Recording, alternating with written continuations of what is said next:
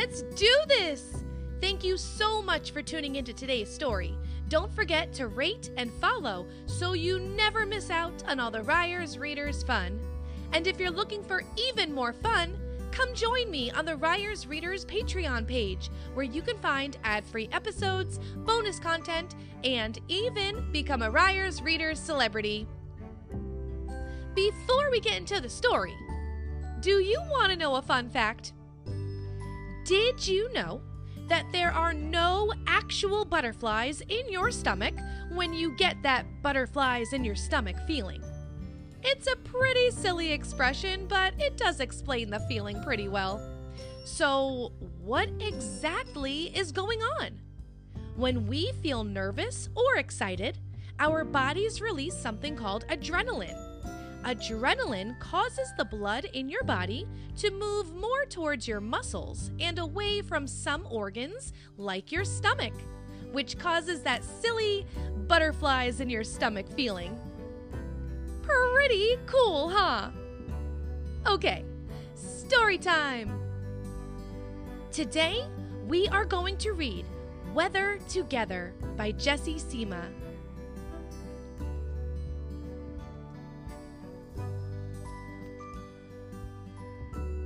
Nimbus and Kelp were from different worlds. One was from the sky, and one was from the sea, but they became friends in the space between. When they were together, things were all sunshine and rainbows. At least, they seemed to be for Kelp. For Nimbus, on the other hand, things were sometimes a little bit cloudy. Nimbus had grown up surrounded by clouds, but this one was different.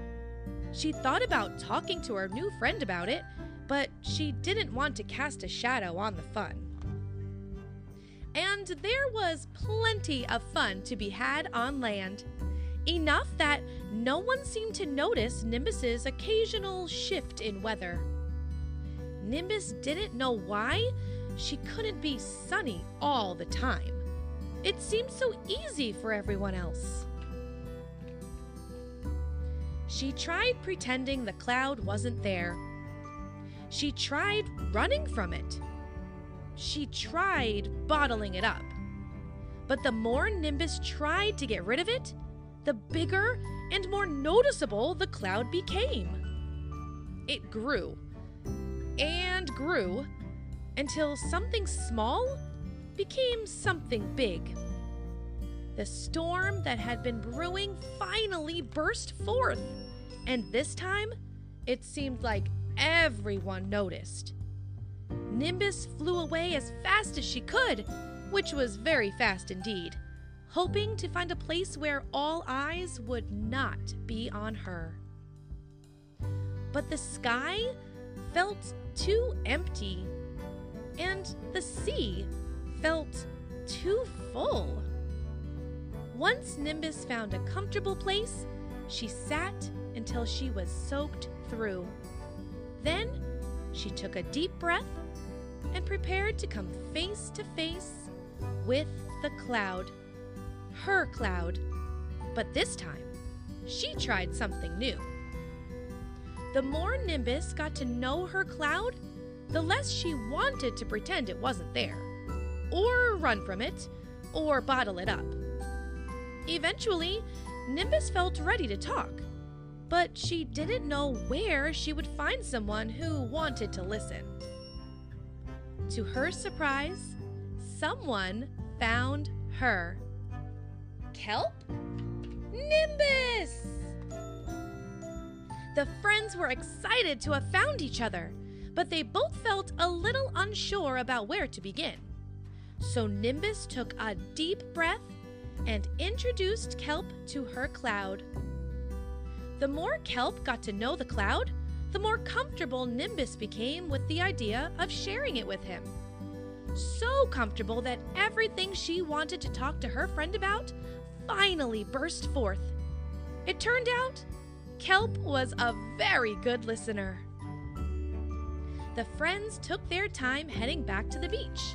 They talked about the sky and the sea and how nervous Nimbus was to see everyone again.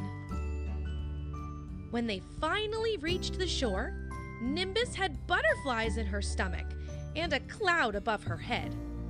But this time, she didn't mind if everyone noticed. Nimbus knew that some days would be all sunshine and rainbows, and others would be a little more cloudy.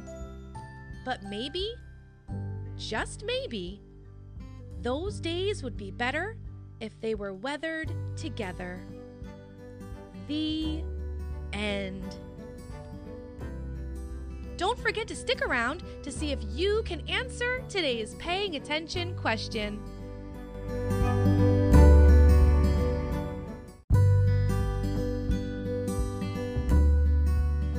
Before you go, do you think you can answer today's paying attention question? Do you remember the names of the two friends in the story?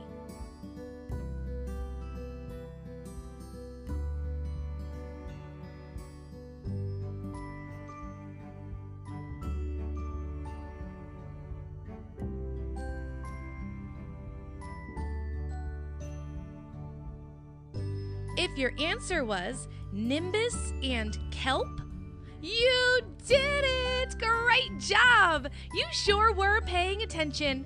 I hope you enjoyed that story. I wonder what we're gonna read next.